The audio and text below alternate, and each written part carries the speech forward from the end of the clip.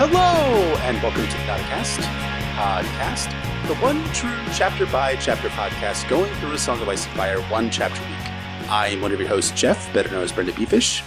And I'm your other host, Emmett, better known as Poor Quentin.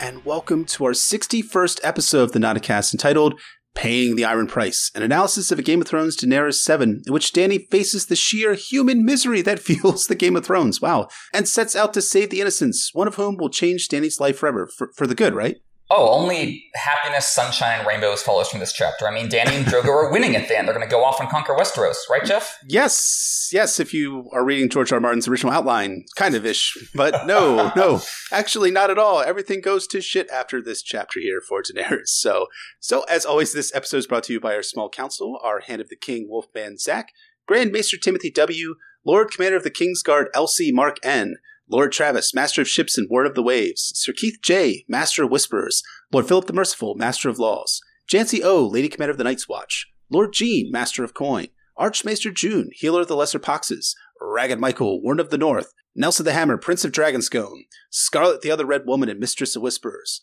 Lord Baby the Onion Baby, Lord Blackheart the Defiant, Master of Zorse, Lord Micah, Warden of the West and the Kraken's Bane, Lord James, the Gym that was promised, and our two newest small council members. So our first one is the High Bearded Priest, formerly known as Sir Snark Knight. He has been promoted to the High Priesthood, so good on him. And our final small council member, new small council member, is the Blue Ringed Octoling. So thank you, gentlemen, very much, and welcome to our newest small council members. Thank you, counselors, very much as always, especially our new ones. We're so excited you decided to join that tier. We're so flattered, and we hope you like the content we delivered to you earlier than ever now. Got to meet and hang out with Lord Travis, Master of Ships and Warden of the Waves at Ice and FireCon recently, which was really great. So as always, thank you guys. We're very grateful for your support. Our spoiler warning, as we say in all episodes, we'll be potentially talking about all published books. That is the 5 novels, the 3 Doug Big novellas, histories, interviews, the Windsweeper sample chapters, as well as Game of Thrones, the TV show. Anything and everything. Our question this week comes from one of our small council patrons, Sir James, the Gym that was promised, who asks, I would like to hear some tinfoil on Targaryen babies with wings, please. Dany had one and Maegor had one. What the hell is going on? And then he has this quote here, the moon turned and turned again, and the Black of Night Queen Eleanor II was delivered of a malformed and stillborn child, an eyeless boy born with rudimentary wings. And a note from the iBooks for Game of Thrones, monstrous stillbirths seem to have plagued the Targaryen women in the past. It is said that 3 of Maegor the Cruel's wives gave birth to infants that had small wings or scaled tails, and, this is the other major example, that Princess Rhaenyra, who fought for the Iron Throne during the Dance of the Dragons, was similarly afflicted. Yeah, this is an interesting motif that has been interpreted in a bunch of different directions. There are some people who think that maybe the reputation of this happening to Rhaenyra or Maegor's wives is overblown or just a story being told, but then again, we do see it happen directly with Dany in this storyline. So what do you make of that, Jeff? So there's a conspiracy theory that's out there called the Grand Maester Conspiracy Theory, which has that the Maesters are conspiring to end magic and dragons forever in the world, and historically the Maesters were working to kind of end House Targaryen's reliance on dragons and eventually end House Targaryen as well. Now, I don't agree with all of the interlocking narratives that we have going on here. Them trying to end House Targaryen seems a little weird given that the last dragon dies in 130 AC, or rather it dies in like 135 or so AC or so during the reign of Aegon III. And the House Targaryen exists for another 165, 160 years afterwards there.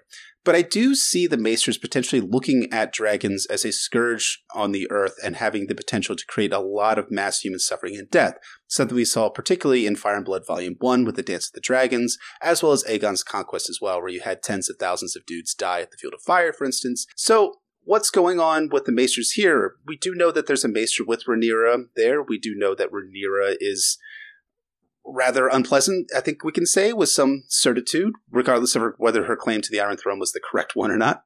She doesn't make friends very easily, that's definitely true. She makes enemies much easier. And for that matter, too, when we talk about Daenerys, which we're going to be talking about here momentarily, Daenerys Targaryen is with someone who has been trained under the Maester's arts, as we're going to be speaking about here, and that Maester namely being Marwyn. And there's a further kind of unfolding of this. There's a kind of sub-theory that Mirri Maz Duur, that Maz Duur is a kind of pronunciation of Maester kind of associized? Is that the way you want to pronounce it? Kind of put in an Eastern context, so to speak. Sure, it's a reverse of Maggie the Frog in terms of the Westerosi word Maester has kind of been transformed into Maz Duur by Associ accents and culture. And I think that is an interesting theory. And yeah, we'll get into the Marwyn connection, but he is associated with the more kind of dark magical side of the Citadel, which has this rational face, but he's kind of the underbelly of it. And he's associated with characters like Qyburn and the faceless man pretending to be Pate in A Feast for Crows. So that's definitely an interesting link, and could point to Mirri Maz Duur using not just blood magic from Asshai, but stuff she specifically learned from Marwyn to transform Rhaego in the way that she does. And yeah, I agree that the Maester conspiracy on the whole is a little tinfoily because they're so decentralized, and as you say, the Targaryen regime lasted much longer than the dragons. Right. But this element of it makes sense to me. And I like the idea of the Maester order, which pretends to be so rational and above it all, but actually is willing to get their hands very, very dirty in a very magical way when it comes to advancing their agenda. So I gotta say, I like that theory. Yeah, I like it too. I mean, there's a further, if you want to hear some super tinfoil theory, there's this whole idea that the Valyrians themselves are connected biologically with the dragons, way back in their ancient past. In sort of the same way that that House Manderly is sometimes seen as potentially connected to the actual mermen themselves, their sigil being a merman. So is there a possible connection between the Targaryens and dragons too? Maybe, possibly. Could be. I mean, we do know that the Children of the Forest likely mated with human beings and formed something we suspect, rather, that House Reed derives from a union between the Children of the Forest and the First Men. Could it be possible, too, that you could have some other biological inbreeding far back in A Song of Ice and Fire history? I think that's possible, especially with stuff like the fireworms that kill poor Arya Targaryen in Fire and Blood, and people have speculated that they're leftovers from that kind of horrible mad science / blood magic experimentation of merging human and dragon. But when you look at the cases of these deformed babies coming out, there is always this person on hand or this potential agenda trying to sabotage the person. So that makes me think the common denominator is someone specifically messing with the birth. It's not, I agree. It happens by coincidence that these Targaryens have these monstrous babies just when they're in the midst of civil conflicts and people have very good reason to wish them harm. I don't think that's a coincidence. I think that points to another actor. Now, maybe that other actor, that Maester or a Maester influenced person in Mirri Maz Duur's case, is drawing on that Targaryen connection. Yeah. Maybe that's something that's an ingredient they need to make this magic work.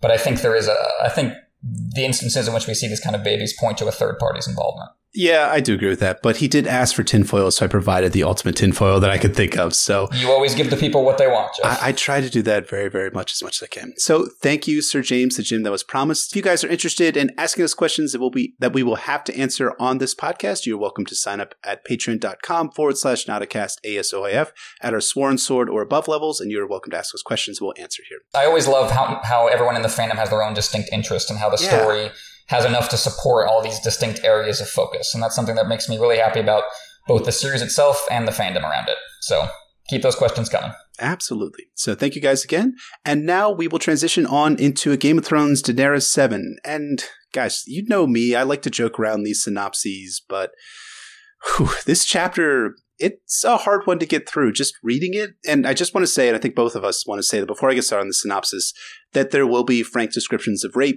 sexual assault, and violence against children in this chapter description and synopsis and our ensuing discussion thereafterwards. And if that's not for you, there's no judgment from either of us, obviously. So here is the synopsis for A Game of Thrones Daenerys 7.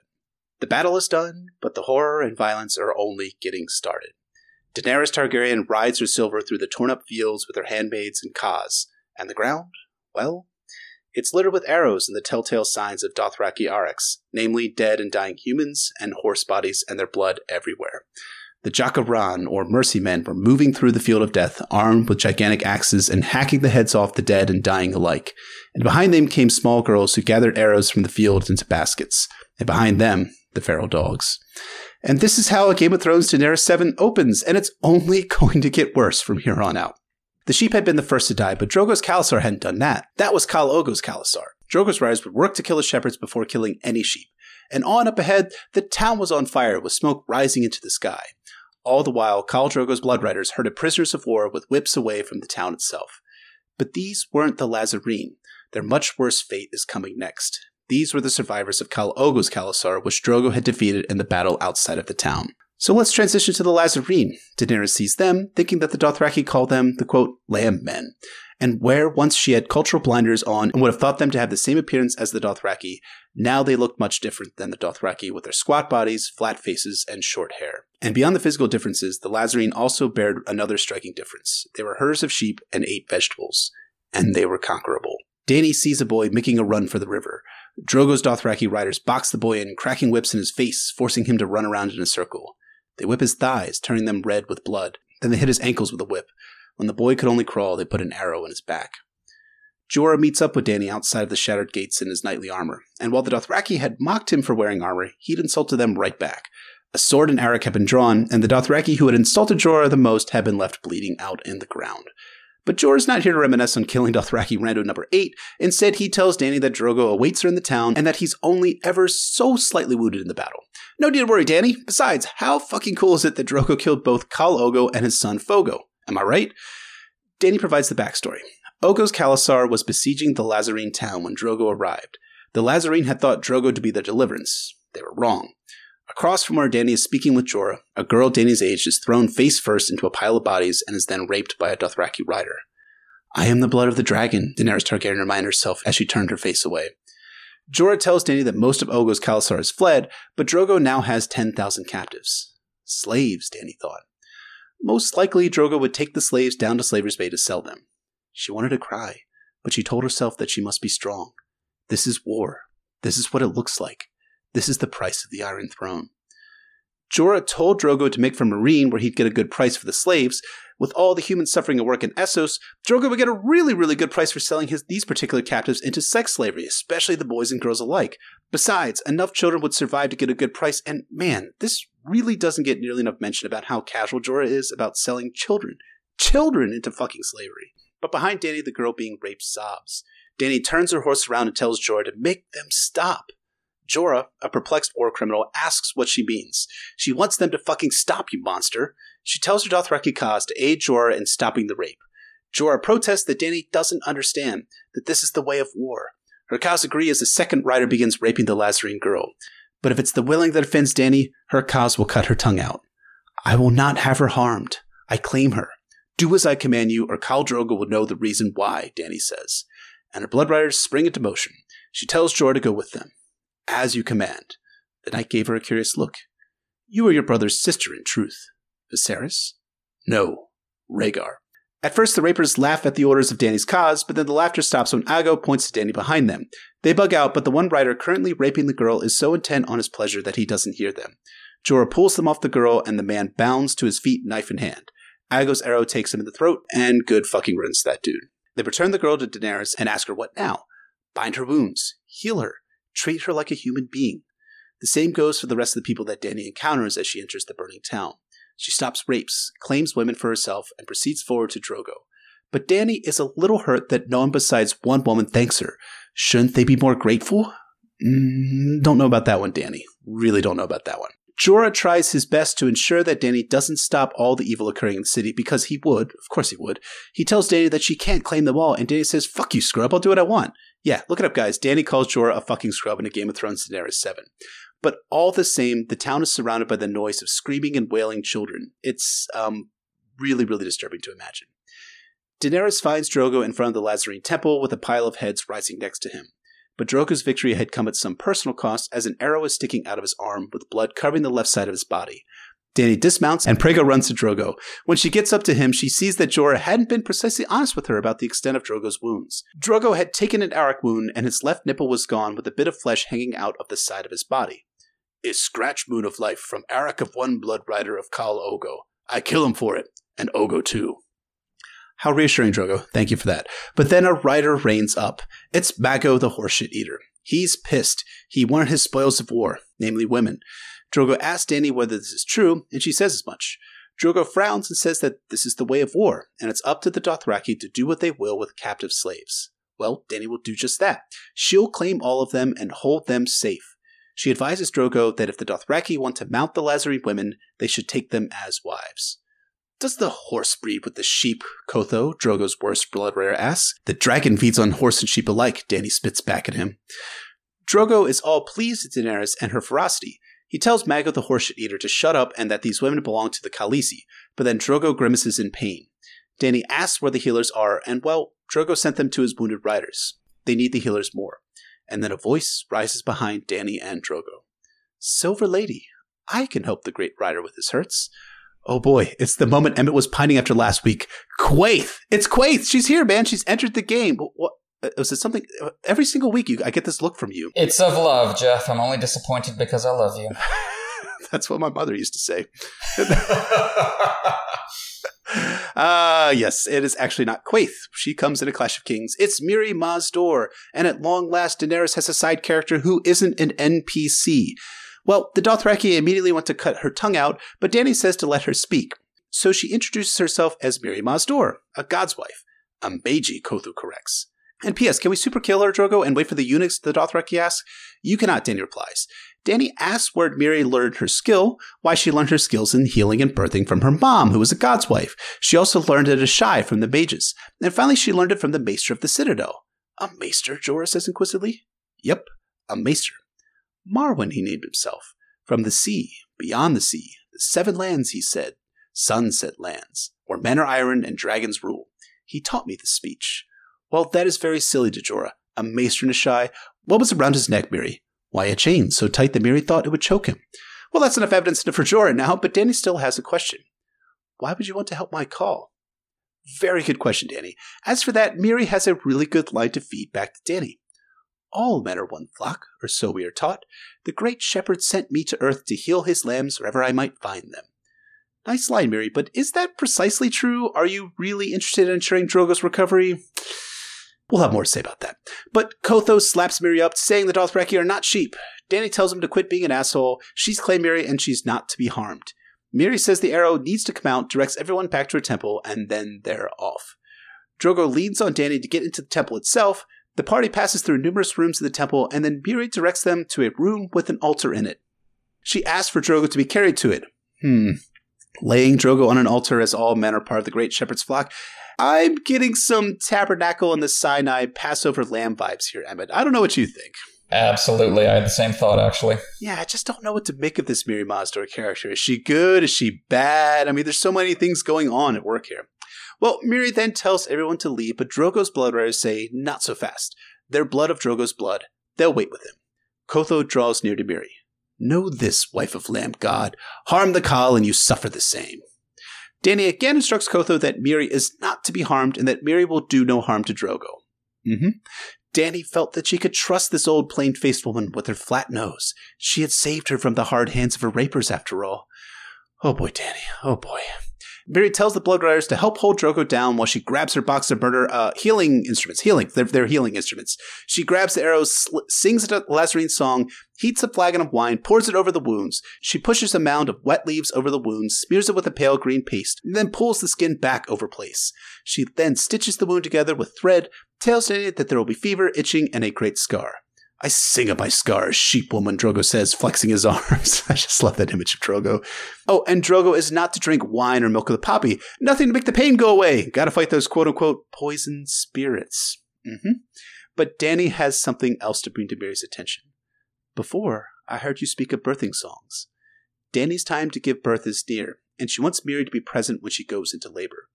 Drogo laughs at her, telling her that you don't ask slaves to do something, you tell them.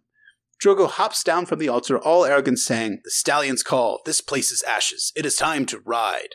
The Blood Riders file out, but Kotho reminds Mirri that her fate is tied up in Drogo's. As you say, Rider, the great shepherd guards the flock. And that is a Game of Thrones Daenerys 7. Now, I'm not the squeamish type, usually when it comes to this stuff, but this chapter on initial read, this reread, and again, its portrayal in Game of Thrones Season 1, gets under my skin in major ways. It's the rapes, the violence against children, the horrors of war. It's Martin's very successful attempt to show kind of both coins of the war, both sides of the coin, rather. In this case, he's showing the horror side, the stomach-churning violence, innocents dying, terrible things happening to people that don't deserve to have terrible things happening to them. And that's a really crucial part of how Martin does his depictions of war. But the Dothraki sack of this Lazarine town turns that message up to 11. But more than anything else, to kind of focus away from like kind of the greater overall theme that Martin's going for, this chapter vaults Daenerys Targaryen's story towards that weird, really weird, amazing, magical weirdness that vaults Dany's story into hyperdrive. Well said, sir. I mean, this is really where Dany's storyline, already one of the better ones in the Game of Thrones, is just injected with rocket fuel and blasts off for the moon. While her final 3 chapters in book 1 have more iconic, memorable scenes than this one, I would probably rank them higher than this chapter in my grand list of A Song of Ice and Fire chapters. Sure. But none of them would work as well as they do without this chapter setting the stage and introducing this palpable tone of dread and chaos that only ramps up when blood magic gets involved. There's no magic in this chapter, but the focus is already on the same theme, sacrifice and bloodshed and how to stay true to yourself as innocents suffer and die.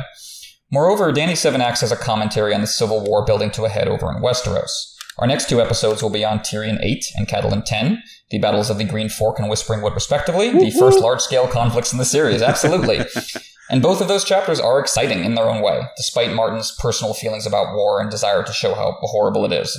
Both of these chapters are really cinematic and attention-grabbing. Sure. The Green Fork is all like grounded military minutiae. The Whispering Wood is all arty abstraction.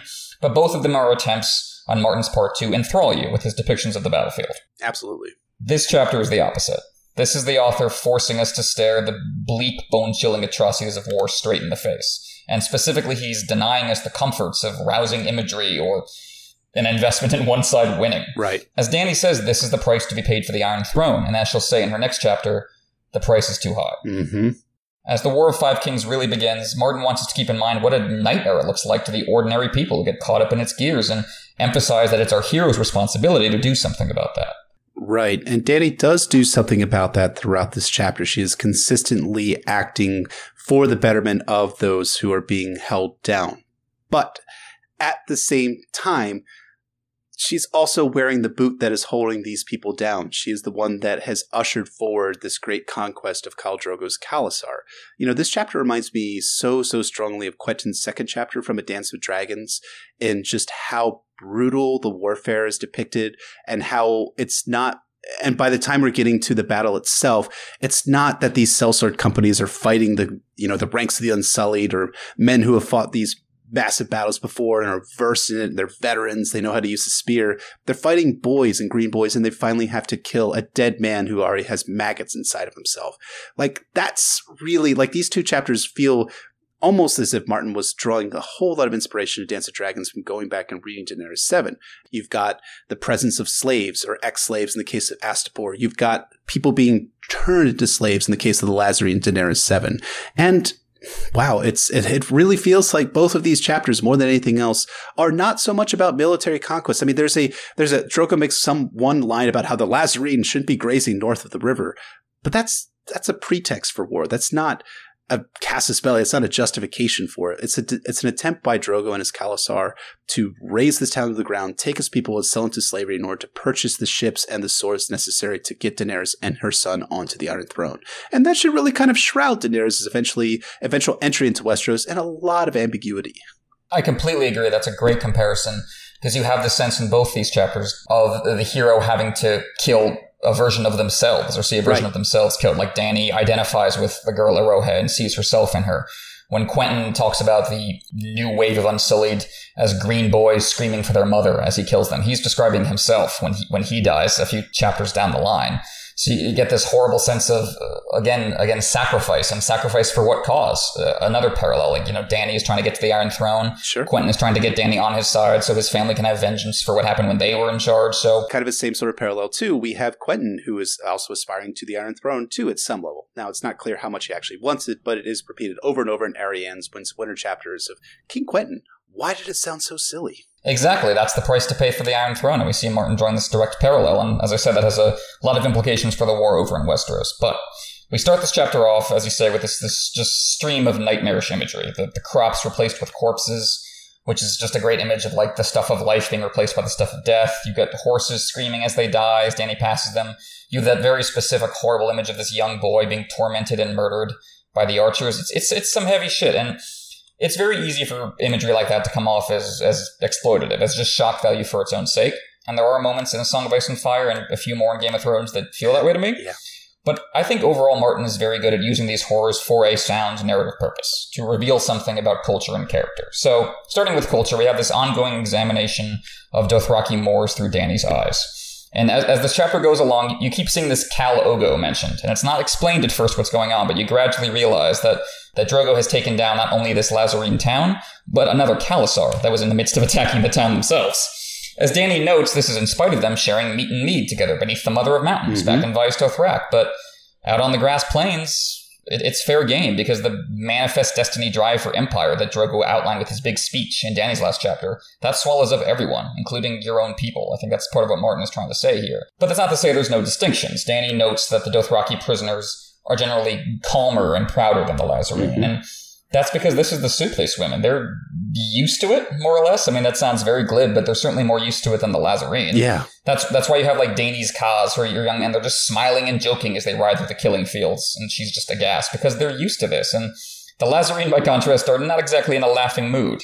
And rereading this chapter in context with the ramp-up to the War of Five Kings and the other POVs, the Lazarene felt to me like stand-ins for the common folk of Westeros. Oh, that's great. Yeah, that's really, during really the War good. of Five Kings. Well, thank you, sir. I mean, in particular, this passage is devastating. Ogo's Khalasar had been attacking the town when Khal Drogo caught him.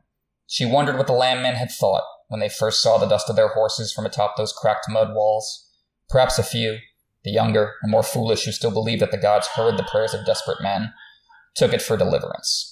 So if you think about this as a metaphor for what's going on in Westeros, Ogo is Tywin, burning his way through the Riverlands, attacking civilians, and Robb, well, he's Drogo, seemingly riding to the rescue at Riverrun, but in practice, he is also unleashing another wave of hell on these hapless non-combatants in his path.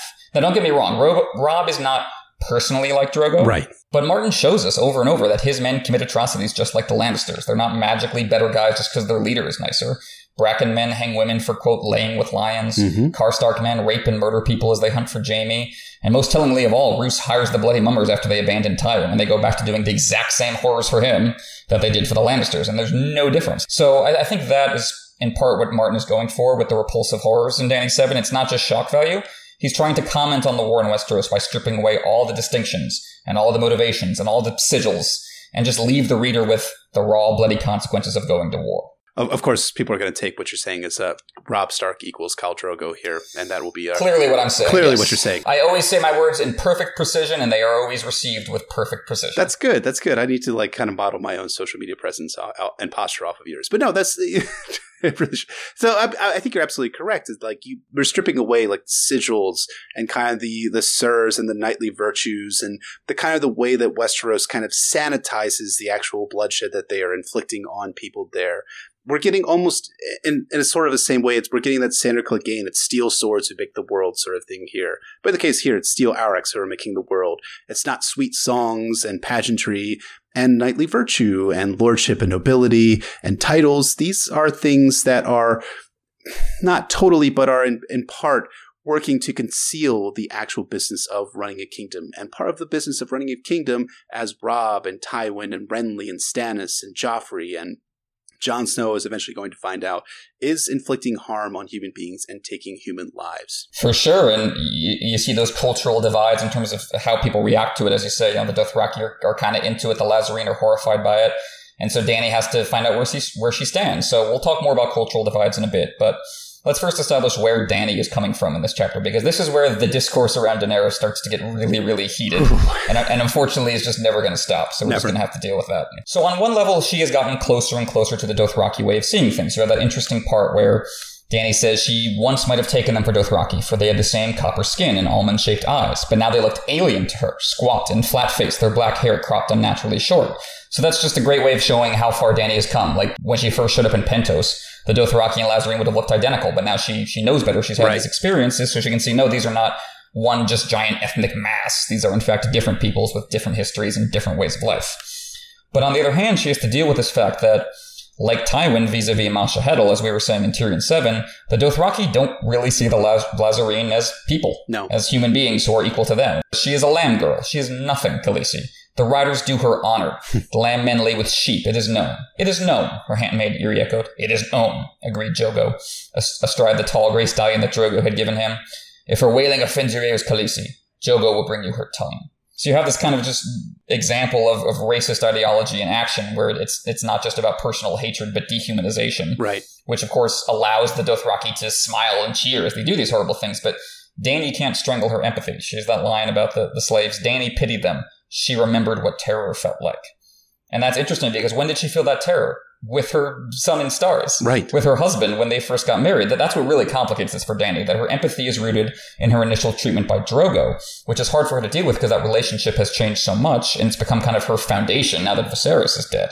So she doesn't really want to have to deal with the fact that that's kind of the nightmare she's trying to get these women away from. And so I think you see the cracks forming in Dany's newfound identity as Drogo's Khaleesi. That, you know, she's starting to see that identity falter a bit. Does that sound right? No, I think that sounds absolutely correct. And I think you also have to factor in, too, that she's watching people being forced into slavery as well, both the Dothraki from Khal Drogo as well as the Lázarine as well. She tends to have more pity and empathy for the Lázarine because all of her moves that she makes to safeguard them are for the Lázarine. And I think that she's projecting an image of herself there where she was essentially sold into marriage slavery. Is that a real thing? I think it's a real thing in the case of Daenerys Targaryen, in order to ensure that Viserys would be able to gain his crown. So it's interesting. It's kind of an inversion here where Daenerys is attempting to gain her own crown through the selling of human beings into slavery itself. So is she that much better than Viserys here? I mean, it's subtext to this chapter, but I think it's subtext that Martin intentionally wants us to call to and think about. I'm not saying that Daenerys is Viserys here, but there is a common thematic kind of line that's running through. There's these two Targaryens attempting to gain their crowns through slavery at this point. Oh, agreed. They're not the same person, but the effect is the same. Like, we can recognize that Daenerys is a better person than Viserys and invest more in her and care more about her. But if you're one of the Lázarine, why should you care? Right. Why should that distinction matter at all to you when your world was just destroyed to put Daenerys on the Iron Throne? And yeah, as you say, it's rooted in Viserys' attempt to make good on his Targaryen identity. That's why he sold Dany into slavery. That's why she now has this Dothraki identity, because Viserys was trying to go back to Westeros. So you have the flip side of the coin for Dany, besides this Dothraki identity she's struggling with, is her Targaryen identity, right, which is more aspirational as opposed to the day-to-day lived reality of the Khalasar. She's making that identity up. And I don't mean that as glib or dismissive. I think identity is in part something you create around yourself. It's not just something you're born with. But it's different from Viserys, who was born and raised in Westeros. This identity is not a mantle that she can wear at will. She has to actively build it. And this chapter is about her realizing that the foundation for that identity, as with the Red Keep itself, is a sea of blood. As she says, and what's probably my favorite line in this chapter, this is war. This is what it looks like. This is the price of the Iron Throne. That line, this is what it looks like, that feels very meta to me. That feels like Martin talking to the reader and trying to, throw his hands out and point to what's going on and say, hey, these are the blunt realities of war. Notice how little they resemble the shining vision of the songs that Sansa loves so well. Yeah. Notice how it doesn't resemble Westeros as the place of smiles and contentment and home that Dany is wistfully envisioning throughout the series. And as she's being faced with the reality, this is what it might actually look like in practice, getting me there. And so this is the contradiction she faces, which is one faced by leaders not only in A Song of Ice and Fire, but in the real world. Do the ends justify the means? Is it possible to build a genuine peace out of bones? Or will such an endeavor always eat itself alive? And on the whole, I think Martin comes down pretty firmly on the latter, that it's a bad idea. That's why Dany's reward for blood magic isn't Drogo back in his glory, but a comatose husband that she winds up mercy killing anyway. Yep. That's why Tywin's post-Red Wedding peace, quote-unquote peace, immediately turns to ashes. And that's why Stannis burning Shireen will not actually grant him the power that he needs to save the world. Keep in mind that the puppet master behind so much of what happens in Dany's arc is Varys. And no one believes the ends justify the means more than Varys. That's his whole thing. But it's all going to go wrong for him in large part because he just assumes he can control Dany throughout the story when we see plenty of evidence he really can't. Especially since he's working from afar through cat's paws he really can't rely on. And of course, Dany can't and doesn't articulate everything we just said, but she feels it all at once. When she sees poor Arrowhead being raped, she just feels, no, it's not worth it. I can't be a part of this. And it's meant to repulse us as well, even compared to the other atrocities in this chapter. She's so young, and she's just screaming, and more men show up. It's just hideous. And I think it's specifically designed to evoke Taisha's fate from Tyrion's backstory. So we cheer Dany on when she saves these women. She's doing the Ned Stark thing, right? Of insisting on saving the innocents, even amidst brutal bloodshed. Save the children. Always save the children. And that you get that other telling comparison from Jorah. The knight gave her a curious look. You are your brother's sister, in truth. Viserys? She did not understand. No, he answered. Rhaegar. So obviously, Rhaegar Targaryen is a character hidden in the backstory. There's still a lot about him we don't know. But I think you can see Jorah making the argument here that there are two kinds of Targaryens and that Dany is proving herself to be the better kind, similar to kind of the struggle Barristan will undergo when deciding whether to trust Dany. It's the coin flip that Jaehaerys talked about. Right. And Does that sound right? Jorah is arguing that Dany is coming up the other side from Viserys. Yeah, I think it's absolutely correct. And we see going forward from here that Daenerys starts making an intentional movement towards being the better version of a Targaryen. We have her liberating these women from sex slavery and from rape in the Lázarine town. And I think that's all feeding towards Martin's eventual journey for Daenerys, is her going through Slaver's Bay, liberating the slaves from all of their slavery, from the Marinese, from the Yunkai, and from the Astapori.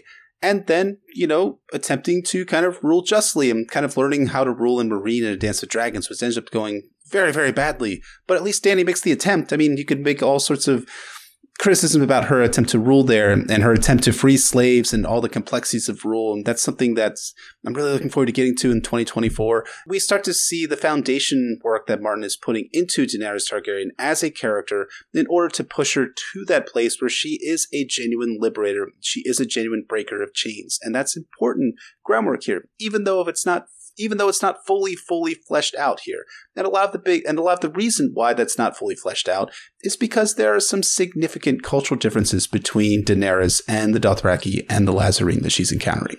I agree. You have to consider both the individual and the big picture. Both of those are important. You shouldn't lose sight of the one for the other. It's important to think about Daenerys' arc and internal struggle and her motivations, but also look at the impact and also look at how she's seen and what happens as a result of her actions. And as you say, Martin immediately complicates Dany's crusade by putting it in a cultural context, the context of Dothraki culture and her relationship to it. And so now it's time to talk about colonialism. I will not be reading replies. Thank you. Please add. I know a lot of people just don't want to hear this. Exactly. I know a lot of people don't want to hear this discussion for a variety of reasons.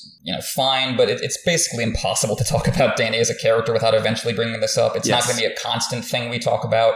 But especially as we start getting into the question of how Dany's decisions relate to the cultures around her. This is just a natural question. Yeah. But whenever the question of Dany as a colonialist or white savior character comes up, you see the response that, it's just SJWs filtering everything through that lens, and you just hate white people, and hey, they had slaves in Africa, etc. And look, yes, the evil in man's hearts was not born in a handful of European countries in the 15th century. When people bring up colonialism, that's not what we're saying. We call them the Aztec and Inca empires for a reason. There's plenty of racism and imperialism among Asian cultures. Yes, the colonization of Africa and the Americas and the Middle East is not the only major atrocity in world history. But it is the biggest one, by far, just in terms of sheer scale. It steamrolled a lot of the other ones into oblivion, and it's had an incalculable impact on every level of the systems that followed it. That's why we have to talk about it, because modern culture, including genre fiction, was forged in that crucible. Yeah. It's not because all white individuals are evil. I just want to make that very plain. That's why it's fair to criticize how authors write about these issues. Not because I think they're hateful people, or because I love censorship as a good socialist, but because they're passing on ideas that are directly harmful. Like a system like colonialism, as kind of nakedly exploitative and awful, runs on stories. You have to sell it. The images presented to the people back home about the natives that you're exploiting had real political impact. It changes how people think, and it still works that way. We have to be conscious of this because that process is still happening and history is going to flow through us. Right. And, Martin, as much as we love him as an author and do think that he exemplifies a lot of the best qualities in fantasy, he is still working within a genre. And we do have to consider the time that he's writing A Game of Thrones. It's 1996 is when the book is published. He starts writing it in 1991. God knows when this chapter was written chronologically in terms of real-world history. But real-world history has an impact on it, and the genre as well has an impact on it. We talk about stories like Conan the Barbarian, the Robert E. Howard stories that influenced Martin so strongly. And you can read interviews where Martin's talking about Robert E. Howard. But one of the major aspects of Conan the Barbarian is this guy rolling into this kind of foreign town and just wrecking shit in this town. And that's something that's influential on not just Martin, but in terms of fantasy as a whole. Well, like Emma was saying, we're not saying hate all white people or kill all white people. Or feel bad if you're a white person. It's much more systemic and diffuse than that. Right. And it's not about targeting one individual and saying you're bad and this is your fault and you should go hang your head down like Charlie Brown. Right. Like it's not what it's about. It's about understanding where ideas come from. Like with Lovecraft, I love Lovecraft's stories and all the images and ideas that go along with it and all the art and cool stuff that's come out of it. But it's important to recognize not only that Lovecraft himself was unbelievably prejudiced, right, even for his time, but that the sheer skin-crawling feeling of weirdness he captured so well in his stories is pretty explicitly how he felt about Jews and people with dark skin. Right. So you have to reconcile that. Like the sheer emotions you're feeling when you read his stories, that's where they come from. That's something you have to wrestle with. But we just kind of wanted to say that to get it out of the way as part of Dany's story. So we've addressed it because it's a big part of the discourse, and we wanted to just, throw down a marker out about how we think about this. Yeah. But as many people have noted at the same time, narrative flaws and character flaws are not the same thing. Unfortunately, the two are often conflated with Daenerys. When we say that maybe Martin unthinkingly passed on some lame tropes in writing Daenerys, that's not the same thing as saying Daenerys herself within the universe she's in is functioning like a colonialist. Right. I hesitate to call her that because she's just one lady with dragons. She's not a gigantic power structure. She's not the Dutch East India Company.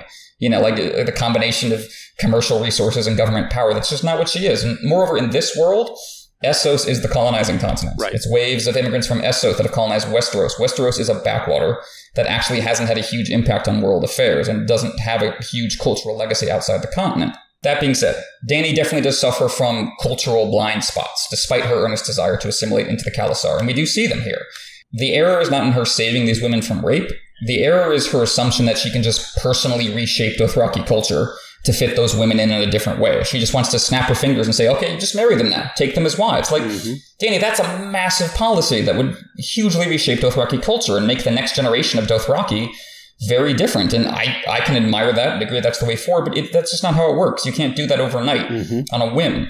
And we're going to see that same dynamic in Slaver's Bay, where her motives are good, and her Dracarys moment is, of course, heroic and awesome and badass, but when it all boils down to governance and a dance with dragons, as you were saying earlier, she finds that she can't just, quote, make her people good. Right. That it just doesn't work that way. And I think you get a little hint of how this cultural conflict will boil over in the bloodshed about Jorah's armor. Like when you have that dispute about how you fucking Westerosi coward with your plate and steel, and that leads to a fight over this kind of cultural impasse between Westeros and Essos. And I think you see something similar with like Barristan versus Kraz in A Dance with Dragons with Barristan's armor. I don't know. Does that seem too much of a stretch to make that comparison? No, I don't think it's a stretch at all. I think that comparison is very apt. And I think, too, this is where I admire Martin here a little bit, in that what he's doing, especially with Daenerys here, and kind of having her saying like, well, they'll just marry the women here. It's kind of it's a bite without teeth, I would say, is probably the best way I could describe it, because it's not going to actually impact all of Dothraki culture forever. It's only going to stop with Daenerys Targaryen because she doesn't have the force in order to back her up. She's got 3 Khas in her Khalasar, in her little entourage, and she's got Jorah Mormont right now. Now, down the road in A Storm of Swords, when she gains the Unsullied, when she has 3 dragons at the end of A Game of Thrones, it becomes a much different proposition. So that's kind of the idea where you and others, I believe, have talked about how Daenerys' arc in A Storm of Swords is very much reminiscent of Sherman's March to the Sea. And that sometimes, as awful as it sounds, sometimes it needs the force of violence in order to but revolutionize a society. And I think that is going to be the case for the Dothraki as well, as Daenerys is going to find in The Winds of Winter. They're not going to be swayed by the fact that she is the Khaleesi of the dead Khal Drogo. It's rather going to be the force of her, and on top of motherfucking Drogon, that's going to be the impact that's going to be felt in the Dothraki nation. Yeah, it's going to be the stallion they bend the knee to, not the Khaleesi. You make a great point that Dany's actual center of power is very fragile. It really relies on Drogo giving his say-so. That means if Drogo falls from his horse, not only Dany is in danger, but everyone she's saved is in danger. So I think Dany is missing this larger moral point. Yes, she saved these women from further harm, but first of all, she is implicated in the war machine that brought them to harm in the first place. And even more than that, she can't really protect them in the long run, as we're going to see with Arohed by the end of Dany's story. And that is really where Mirri Maz Duur comes into play. Her mission, both in universe and as a character in the narrative, is to make those consequences clear to Dany and the reader. And it works so well to have these issues we're talking about not just floating in the background, not just part of Dany's interior monologue, but brought to the forefront by this other character's actions and beliefs, just really integrating these issues into the drama, into the storytelling. And Mirri Maz Duur's politics, the way she acts on them, and just the sheer drama of her scenes, the next few Dany chapters, like when she's telling Dany, oh, what did you save? You saved me. All of that really just makes her my favorite supporting character in Dany's story. She's morally ambiguous in an interesting way, whereas for me, someone like Quaithe is ambiguous in an uninteresting way, right? I really don't care. But I mean, just look at the reaction online when I said the other day that Mirri Maz Duur was a favorite of mine as I was rereading this chapter. Some folks were aghast and said they just despise her, and others declared she did nothing wrong, a la Catelyn Stark. I think that gets across as how well written the character is, that she inspires such different reactions. And she's kind of like Stannis in that way, or more to the point, she's a lot like Melisandre, which I think is a comparison that really stood out to me this time. Obviously, she's an associate woman using blood magic in connection with the claimant to the Iron Throne, like Melisandre. She summons shadows, or, so we see them as in Dany 8, just like Melisandre does.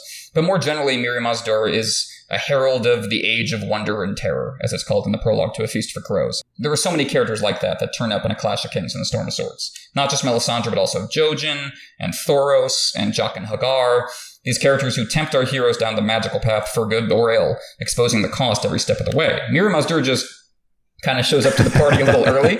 She's one of those characters who just gets in near the end of game, and as I'm going to talk about a lot more in Dany 8 or 9, this makes her the first human being, as opposed to a vague otherworldly power, to use magic in the series. And that is quite significant. In this chapter, of course, Mirri Maz Duur is putting on this like intentionally bland, helpful face. In the terminology of magic tricks, which is something I know George is into, this is what's known as the pledge. The first step of like the 3 steps in magic: the pledge, the turn, and the prestige. And the pledge is where you present something ordinary and banal. It's just an ordinary playing card, like you've seen before, to lure the audience in before the real trick takes place.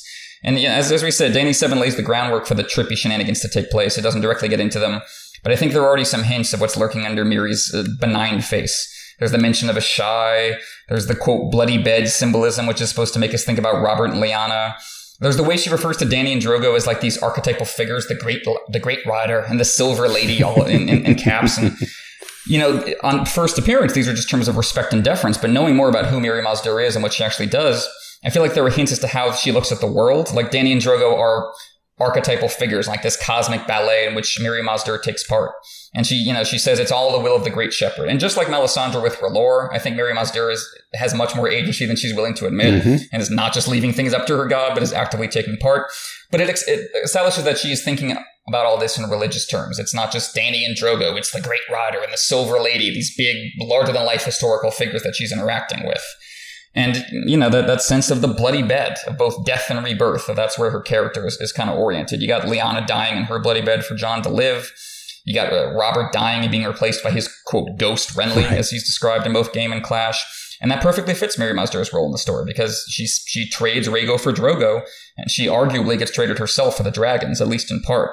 You have this theme of only death may pay for life, as she'll say in Dany's next chapter. And like, my ultimate takeaway from this chapter for me is that line, while it applies to blood magic in Dany's next chapter, also applies to the political side of things. It also applies to the crusade for the Iron Throne, that Daenerys's realization in this chapter is that these deaths are paying for her life, paying for the future she wants, and that she doesn't feel comfortable about that. Does that sound accurate to you? Yeah, that sounds super accurate. I think the comparison between Mirri Maz Duur and Melisandre is really, really strong. As we know, Tywin makes a vague allusion to Melisandre at the end of A Game of Thrones, so we know that we have all these magical characters that are entering into the fold. We also have ideas creeping up early in A Clash of Kings about whether Beric Dondarrion is alive or dead, and obviously Martin has in mind about this idea of Beric Dondarrion being resurrected over and over again by Thoros and Myr. So yes, these magical characters showing up is great, and I do love the fact that the first magical character that we get in A Song of Ice and Fire, barring the others in the prologue, which I don't know, I don't even know how to describe them, whether they're magic or not, having just seen episode 3. It's good that the first magical character is someone that is so ambiguous. It really reminds me so strongly of what Dallas says in A Storm of Swords about magic and how it's a sword without a hilt. Here, it's sort of the same sort of dynamic that's playing into the role here in Daenerys' storyline. It is a sword without a hilt. Daenerys is going to sacrifice practically everything in order to restore Khal Drogo to life. And it's a life that maybe is not worth living, and in fact, Daenerys makes the ultimate decision that it's not a life worth living. But Mirri Maz Duur could possibly be seen as the person who is the midwife to the birthing of the dragons themselves, with her actual blood sacrifice on the funeral pyre. Yes, that's great. So, is she good? Is she bad? She's a sword without a hilt. That's a perfect way of putting it. She is dangerous. I think even beyond good or bad, she is dangerous, and you can like the direction she takes her danger. You can not like them, but she's just this vital force with really strong motivations, and as we've been saying, just ties into the overall themes of the story really well. So that's why she's one of my favorites. Mm-hmm. And we've only begun scratching the surface with her, because she's actually going to get into some crazy stuff over the next couple of Dany chapters where, as I said online, she just kind of takes over the book briefly, and it's just really powerful. So that's going to be great. So I think that just about wraps us up for Game of Thrones Daenerys 7. Moving into foreshadowing and groundwork, there's a lot of that in this chapter, as we've been kind of suggesting. This is a launching pad for a lot of important stuff in Dany's storyline and beyond. So first and most obviously, while Drogo's planned invasion falls apart very dramatically over the course of Dany's next chapter, the destruction we see the Dothraki inflict in this chapter may be a preview for what they do to Westeros when they do eventually invade. And as we said, of course, that's going to be under Dany's rule, not Drogo's, and they're going to be united as one, so they'll be able to do a lot more damage. Yeah, I mean, you have the prophecy in the World of Ice and Fire is that there will be a great call of Khals who unite the Dothraki into one people, and then will conquer the entire world of Essos and beyond that. So Daenerys seems to be that person that has been prophesied by the Dothraki to be the individual that is going to be conquering the world. And when she has 150,000 Dothraki screamers riding on Westeros, that's going to be pretty massive, and it's going to have fundamental complexities and changes in Westeros as a society. And, who knows what happens when they confront the others? Are they all going to go out like chumps? I hope not. Hope not myself. But, of course, not all the Dothraki are going to be happy about uniting under Daenerys' rule in the Windsplinter. Yeah, we got Mago, who's introduced for the first time, I believe, in this chapter. He is a blood rider to at this point, Jaco. And George R. Martin said in an Entertainment Weekly interview in 2011, right around the time that A Dance with Dragons was released, that Mago will play an antagonistic role towards Daenerys in The Winds of Winter. And we already start to see that taking shape here in this chapter, where Mago is saying, "Oh, Daenerys stole my women from me." And Daenerys is like, you can't have them. I claim them as my own. So that animosity is already taking place here. But who but Khal Draco arrives in Dany's final chapter in A Dance with Dragons. And wow, I am really excited to see how that's actually going to play out in The Winds of Winter, because I'm not sure it's going to play out quite the same as we saw Daenerys and the Dothraki in Season 6. I don't think it's going to be like that at all. I agreed. And yeah, that's how you know how kind of thematically central saving Iroha and her fate is for Daenerys' character, and how important Martin finds that, because he brings it all the way back in The Winds of Winter and says these characters are going to be important again. So that's really great. Speaking of things that will pay off after Dany takes charge, this is the first time we hear about these cities of Slaver's Bay, that they are named explicitly in the text. And they, of course, do indeed go to Slaver's Bay as Jorah urges come a storm of swords. But instead of taking part in that system there, Dany ends up making war on it, which is such a great follow-up to this chapter, that this is the raw material for the slave market over in Slaver's Bay, and Dany is horrified by it. So, of course, it makes perfect sense when she actually goes to those cities that she would try to rebel against them. Yeah, it does. And it's cool that we have the name drop of Meereen. What I think is kind of interesting when you look at kind of Martin's structuring of the story, when you go back to the pitch letter back from 1993, Meereen and Slaver's Bay weren't going to be a feature of the story itself. If you look back at it, Daenerys was supposed to find the dragon eggs, birth the dragons, and then unite the Dothraki into a giant Khalasar, and then invade Westeros thereafter. The interesting thing that I think happened in A Song of Ice and Fire, and especially in A Game of Thrones, is that the other plot lines that Martin was working on kind of took their sweet ass time, and for good, and for the good, in my opinion, overall. Because as we've said many times in the past, George R. Martin originally intended A Game of Thrones to end with the Red Wedding, which is absolutely fucking crazy, and you then have Daenerys invading right after Robb Stark's and Catelyn's death at the Red Wedding itself. So, yeah, it's good that Meereen is introduced here. You do kind of wonder whether Martin came back to the idea of, well, we need to kind of slow Daenerys down. So she's going to spend some time in Qarth and A Clash of Kings, which is not going to be super amazing and great. But then, the Westeros plotline is still kind of taking its sweet ass time, so now she's going to spend some time in Slaver's Bay learning how to rule. Agreed. So we compared Mirri Maz Duur to Melisandre earlier, but rereading this chapter, given how the Dothraki refer to her, this strikes me as another potential parallel for her. The title of Meiji connects her to another witch-like figure in the story, namely Maggie, or Meiji the Frog, who you could say is the equivalent character in Cersei's storyline, providing her with certain prophecies about whether she's going to be the queen or not, and how many children she'll have, and how many children the king will have, and ultimately what is going to happen to her when the Valakar wraps his hands around her neck. So, it's interesting. I always find prophecy so fascinating in A Song of Ice and Fire, because Martin has spoken a lot about how he always wants it to be related to the character and related to the individual. It can't be this overarching thing that just exists. And a lot of times how Martin does this really, really well is that he makes characters engage in self-fulfilling prophecies. So Cersei, attempting to secure herself and secure her children from someone like Margaery, ends up seeding her downfall in the literal hands of Jaime Lannister, her brother. You have these prophetic figures who, either are sympathetic but ultimately can't save you, like Jojen, who ultimately can't stop the Ironborn from attacking Winterfell, even though he sees it coming. But then you have like more manipulative ones, like Maggie or Mirri Maz Dur, who seem to realize that the POVs are dooming themselves and are kind of just helping them along to do it. And I think you can see Martin trying to draw interesting parallels and contrasts between Dany and Cersei. When you get to the feast dance, they're both women ruling in cities, and both of their storylines start with a dream. And, Dany's last chapter in the Dothraki sea, where she's really stripped down and physically ill, is kind of a parallel to Cersei's walk at the end of A Dance with Dragons in some way. So maybe this is part of that process where Martin was like, oh, I can come up with Cersei having her own prophetic witch figure. And I'm going to connect the two by having her name be a version of what Mirri Maz Dur was called. So I wouldn't be surprised if this was a deliberate connection. But speaking of those magical figures, our final bit of foreshadowing here is, as we said, Dany 7 features our first mention of Marwyn the Mage. One of my favorite background characters in the story who has all this weird, wonderful stuff associated with him. And he's set up in A Feast for Crows as having an important role to play in Dany's story going forward. We've only seen Marwyn in the flesh once so far, in Sam's final chapter in A Feast for Crows, when he arrives at the Citadel. But his reputation extends far beyond that because he comes up multiple times in the way he does here, being name-dropped, basically. Being spoken of with respect by someone familiar with his work, from Mirri Maz Dur to Qyburn in A Storm of Swords to Rodrik the Reader in A Feast for Crows. And as we've said before, I think this is one of Martin's greatest strengths as a writer, is how well he seeds in characters through reputation and being talked about, so they have this larger-than-life presence before they show up on the page. We've been talking about that, of course, with Stannis throughout Book 1. We'll be talking about it in Book 2 with Mance and, as you say, Beric Dondarrion. And I think Martin does a great job with that, and does a good job with that with Marwyn here, where even before we meet Marwyn, you kind of get a sense of who he is and what he's going to be all about. Yeah, I love Marwyn the Mage and love thinking about his impact on Dany's future plotline. What I think is going to be really interesting about Marwyn the Mage in The Winds of Winter and Daenerys Targaryen is her connection to Mirri Maz Dur, because you can just imagine Marwyn attempting to ingratiate himself with Daenerys Targaryen and saying, yes, I've been to Essos many times. One time, I helped a god's wife learn the Maester's art. And Daenerys would be like, wait a minute, the god's wife? What was your name again? Marwyn, where have I heard that name before? Yeah, that's going to be interesting, especially since, as we see in the show, and I think this applies to the books, Dany is going to be, at least in part, kind of backwards looking when she gets to Westeros, and a little too concerned about what happened to the Targaryen regime and getting revenge for that rather than moving forward.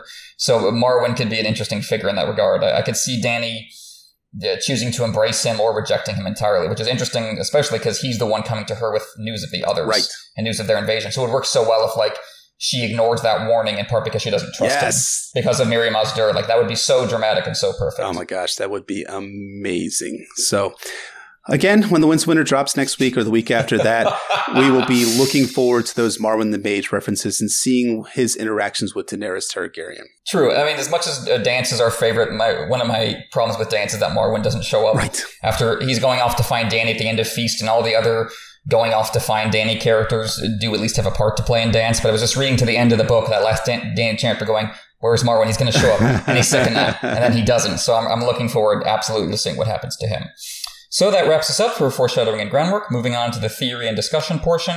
And I think there's one obvious debate we got to have about here, and it's a topic that's been debated among the fandom for years, and I think was intended to be. And that is the question of, does Mirri Maz Dur actually make a genuine attempt to heal Drogo in this chapter, or is she deliberately leading him to his death and downfall that we're going to see play out over the next few chapters? It's obvious when you read A Game of Thrones and you read Daenerys' recollections of Mirri Maz Dur that it is very ambiguous, and that ambiguity is intentional on Martin's part. So when Emmett is deep in his mentions of people saying that they hate Mirri Maz Dur, did she actually try to kill Drogo? Did she not? That's Martin's really the one at fault here. He's the one that's actually the one who's infecting your mentions on Twitter. Exactly. I'm gonna blame him about it. But yeah, I mean, it's a great point. There are certain things that are not spelled out in the text that I think we are supposed to eventually solve and figure out. Something like R plus L equals J being only the most obvious example. I think we are supposed to discount stuff like Ashara being his mom. Right. But in this case, I think we are supposed to consider both and not fully come down on one side or the other. Although I do lean, as I'll say in a bit, but I think we're not supposed to be completely sure. So, the evidence for Mirri Maz Dur making a genuine attempt to heal Drogo. This is what she says when she applies the poultice to Drogo's wound. You must say the prayers I give you and keep the lambskin in place for 10 days and 10 nights, she said. There will be fever and itching and a great scar when the healing is done. And then she says, drink neither wine nor the milk of the poppy, she cautioned him. Pain you will have, but you must keep your body strong to fight the poison spirits. And this is what Drogo does with that information. In Dany's next chapter, beneath his painted vest, a plaster of fig leaves and caked blue mud covered the wound on his breast. The herb women had made it for him. Mirri Mazdur's poultice had itched and burned, and he had torn it off 6 days ago, cursing her for a magi. The mud plaster was more soothing, and the herb woman made him poppy wine as well. He'd been drinking it heavily these past 3 days. When it was not poppy wine, it was fermented mare's milk or pepper beer. So on the surface, that seems pretty clear, right? Drogo didn't follow the rules. He fucked with Mirri Mazdur's poultice, he ignored her advice, and so his wound festered beyond repair. This is going to be Mirri Mazdur's explanation herself when she shows up in Dany's next chapter. And it does fit thematically for Drogo, like this uber-masculine, manifest destiny, sun king kind of character. Again, we've said before, he's kind of like an exaggeration of Robert. It fits for him to be brought down not just by his, quote, fly's bite of a wound, but by his own swaggering insistence on doing whatever he wants at all times, and his vulnerability to pain. It would be very interesting if that's, what brought Drogo down, is he couldn't deal with that poultice burning. Interesting. So that is good evidence for the team heal, so to speak. But on the other side, you have team death. The idea that Mirri Mazdur was deliberately leading Drogo to his doom. So after all the blood magic is done, this is how Mirri Mazdur talks about Drogo. It was wrong of them to burn my temple. That angered the great shepherd. And this is how she talks about Rhaego. The stallion who mounts the world will burn no cities now. His Khalasar shall trample no nations into dust.